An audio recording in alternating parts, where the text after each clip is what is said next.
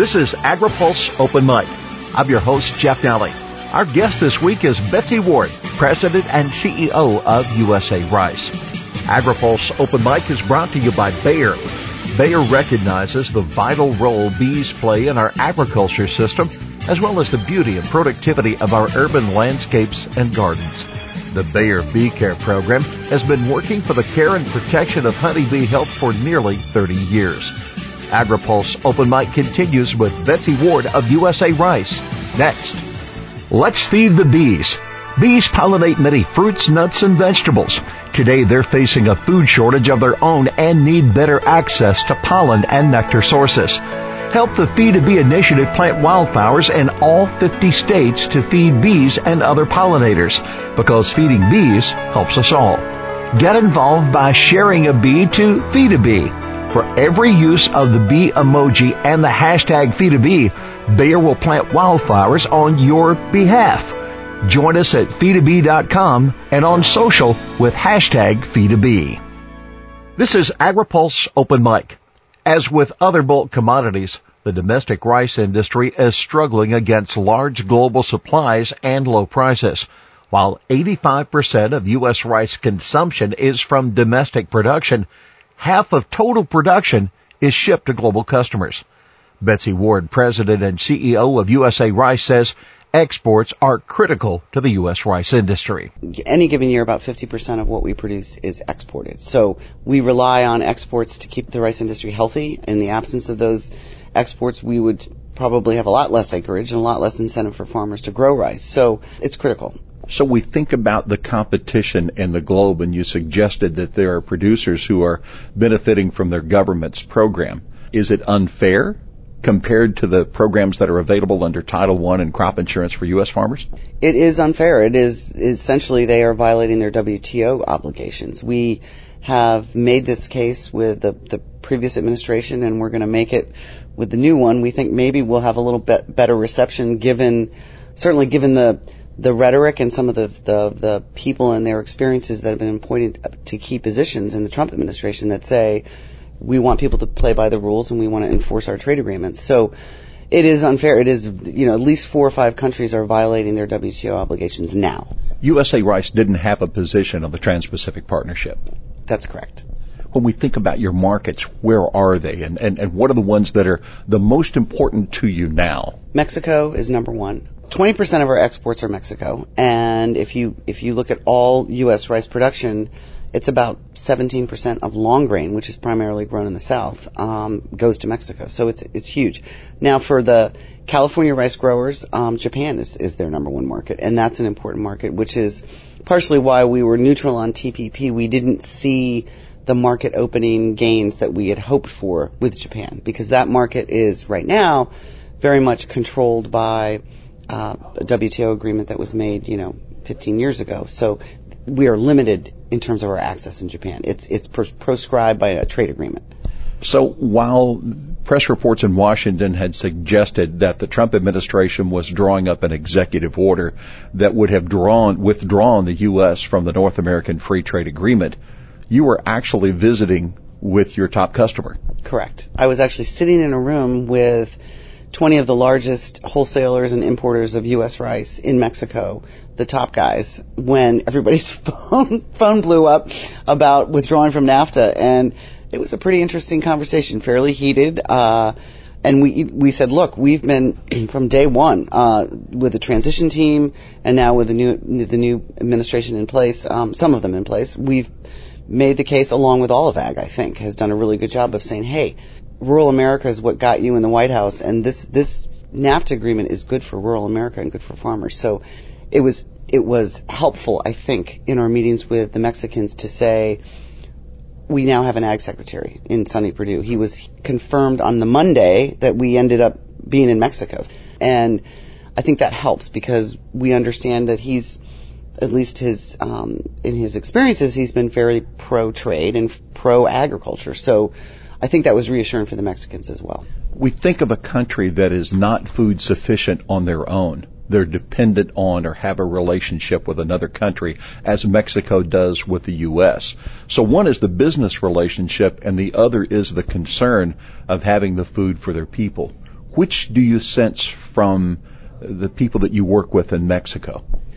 I think you're right. I think it's both. I think that, rice is, while not the number one staple, it is a staple. Corn is a staple, so they're concerned about food security when they have become so intertwined with the United States on agriculture trade, both importing and exporting. I mean, they rely hugely on our market for avocados and other things. So, and what you learn, at least what I learned, is how interconnected it all is now. So you've got systems in place, you've got infrastructure set up to do this trade, and so any disruption is potentially hugely damaging for both sides. And from their perspective, I think they feel compelled to look for other sources of commodities because the uncertainty is what worries them. Is if there is a border tax or if there is some sort of a trade war between Mexico and the United States, what's the Mexican government going to do? Are they going to retaliate and raise tariffs or take an action that could disrupt what is basically, I mean, between the United States and Mexico, we are the two most free trade oriented countries in the world, and the benefits show on both sides.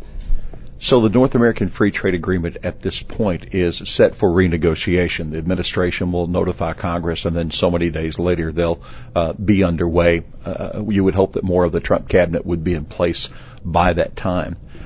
Betsy, what is to be gained or what is to be lost in the renegotiation of NAFTA through the eyes of USA Rice? I think that we accept that NAFTA probably needs to be modernized, which is a term that the Mexican trade and also the Mexican government has said, yes, we should look at this. It's been, 25 years. There are, for example, there's no energy provisions in the NAFTA. They actually did negotiate some new provisions in TPP that could maybe be brought into the NAFTA agreement. So I don't think we have a problem with that.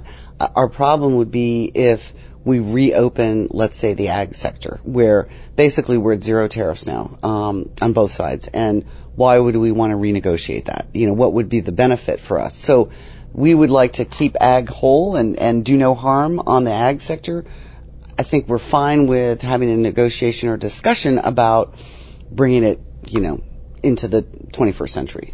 But with 45 or 50% of the rice that you produce destined for an export market, and with Mexico being your top market, it sounds as if you have a lot to lose if you lose a portion of or all of the Mexican market. Yes, we do. And again, all those relationships and all that, one of our selling points, because we're not always the cheapest exporter, is our reliability. We're reliable suppliers. We're always there with a high quality, safe product. That's something the Mexicans, trust me, they buy U.S. rice because they just understand that our system of food safety is second to none in the world. And they don't really want to import and buy rice from countries in Asia where they don't have that safety guarantee. So, but yes, we stand to lose quite a bit. And I will say, just again, when I was there, these announcements, this uncertainty, they've had a huge devaluation of the peso as a result of all this rhetoric. And, the week I was there, it went down 10%. It kind of came back a little bit.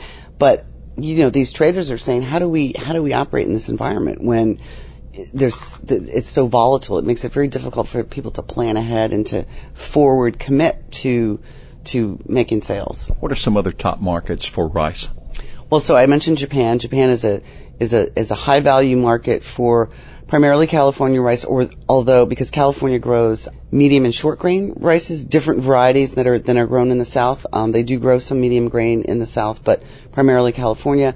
And they actually grow Japonica varieties that came from Japan. So it is indistinguishable from Japanese grown rice. And so that's a big market for California. So I think about trade relationships, and Donald Trump has met with Shinzo Abe, and the idea is the failure of the TPP, that we might be able to take what was agreed upon in the TPP and turn that into a bilateral trade agreement.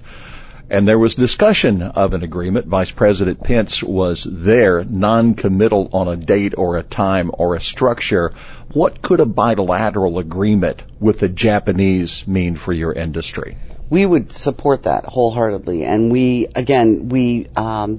commitments that the Japanese made under TPP, which are public, we didn't think went nearly far enough in terms of really truly having a free trade, opening that market. We understand, and I will say this up front, the sensitivity of rice in Japan, and it's not just Japan; it's pretty much every Asian market. But we weren't asking ever for zero tariffs, free and open trade, but we certainly wanted greater access to the Japanese consumer and to the Japanese customer. And so we would hope and we would encourage a bilateral with Japan, and we would continue to push for what our original goals were in the TPP. How about China?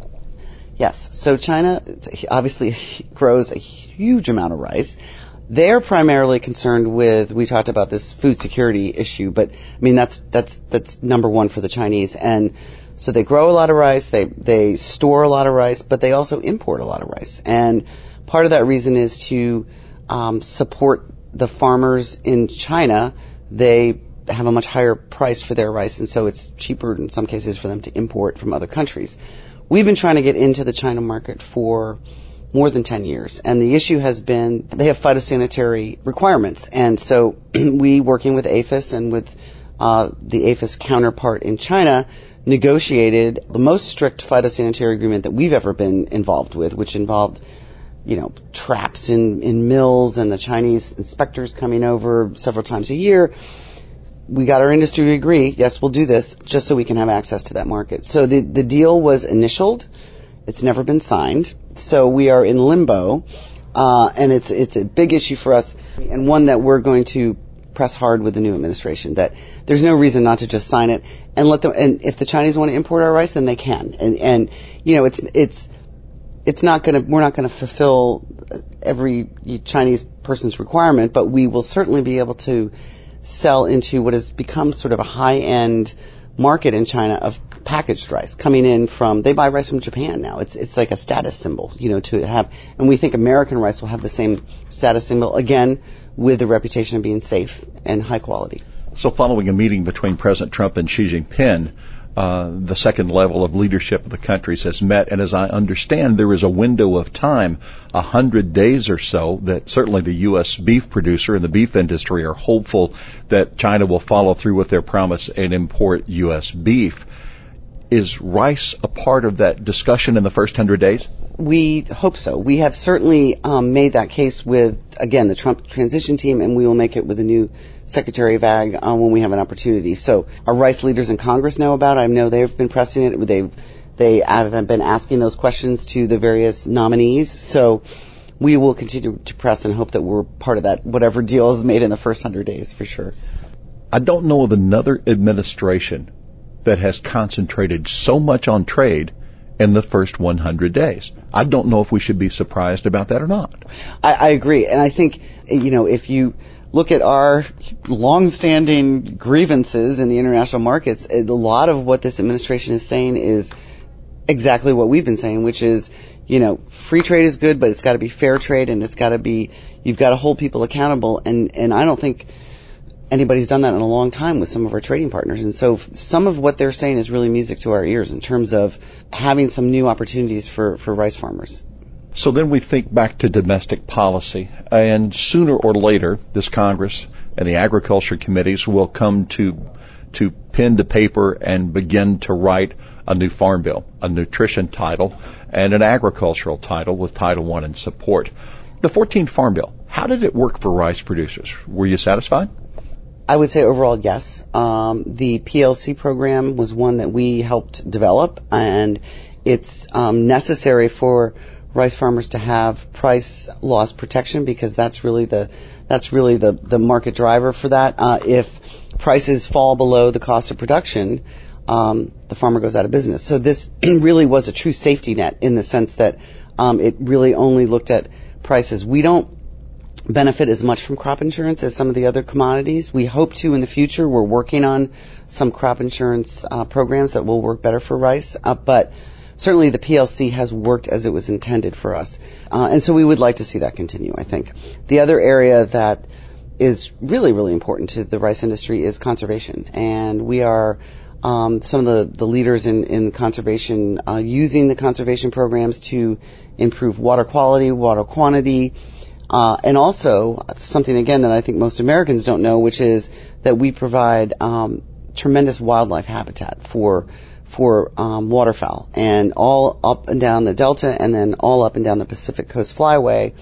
Rice fields are the new wetlands. They're the new, artificial wetlands, if you want to call them, man-made wetlands. But as the natural wetlands disappear, this is where the birds go. And so conservation is really important, and we want to see that continue. And if we think of the approval of the 14th Farm Bill, it was conservation along with agriculture and with nutrition that helped to bring that Farm Bill across the goal line. Yeah, and you find now there's some strange bedfellows with conservation organizations that see the benefits of production agriculture and don't want to actually see it go away. And that wasn't always the case. And I think we have a very strong alliance with Ducks Unlimited, which is a major conservation organization, and we actually have a partnership. It's an official partnership. And so we worked very closely with them on the last Farm Bill, and we hope to in the future. So there's one other area, and that is food aid. And there has been question of whether does the U.S. provide actually the commodity to the person in need, or do we provide cash? What say you? I say, in our experience, it's the commodity that should be the primary focus for two reasons, really. One is these are taxpayer dollars going in to help feed people in need, and I think they should also be benefiting the American farmer at the same time that they're helping people who need help. And when you give cash in these programs, there really is no guarantee of how that money is being used once it gets into the country. I think if you send the container of rice, you know that somebody's going to eat that rice or monetize it or, sell it in the market and buy something else. But just sending cash, we think, is dangerous for the recipient countries, frankly, for the people in those countries. Is this an administrative area or is this a legislative area? Well, it's both, but I think the administration was the one that changed the mixture of how much cash and how much commodity. So I think this new administration could fix that. I really don't know the answer to what the Trump administration's view on food aid as a whole is, but given the amount of money that the U.S. government gives to the World Food Program, for example, to support their efforts, that there should be some incentive to use American commodities when they can. Betsy, there's been quite a bit of discussion about should our Secretary of Agriculture have come from the Southeast? Should it have been a Midwesterner? Where should the Deputy Secretary, where should they come from? So do you see a distinction and a delineation from the Midwestern farmer and the Southern farmer? And how do you feel now about having Sonny Perdue as your Secretary of Agriculture? Well, I think we're happy to have Sonny Perdue as our Secretary of Agriculture, but not necessarily because of where he's from, but because he was a farmer. I mean, and I think that to me is the most important thing. He understands what these people are going through and how difficult it is to survive year to year as a farmer. It's one of my rice farmers from Louisiana said, Betsy, every year I take everything I own and I put it in the ground. And I hope and pray that, at the end of the year I have a good crop and I can do it again next year. So for me, I think it's important that he understand that. I think it's great for Southern Ag that he is from a southern state, but I don't think that, just from what I've read and heard from him, I think he's going to be a great secretary. Ron Moore, the president of the American Soybean Association, said he was in favor of the cotton program seeing some additional support in the continuing resolution. Ultimately, it failed, but he said what we know at ASA, that what's good for the farmer is good for the farm industry. And there are cotton farmers that raise soybeans. There are rice farmers that also raise cotton. So where do you stand on a commodity that's also struggling? We were supportive of that as well, and we're disappointed that it didn't happen, and understand the difficulty that they're having and hope that there can be a fix. Maybe it's an administrative fix this time with the new secretary. But no, I think we all stand together. And one of the things that I know, talking to my colleagues in the soybean world and the corn world, is this next go-around on the Farm Bill, we've all committed to really try to work together and to have a united front. We had some struggles last go-around, and I think it's important, given what we're up against with budget cuts, et cetera, that Ag stands together always. So we're committed to that. Betsy Ward, you have a busy schedule, and we want to thank you very much for taking time to spend with us here on Open Mic. It is Open Mic, and you have an open forum. Well, thank you very much. It's been a real pleasure.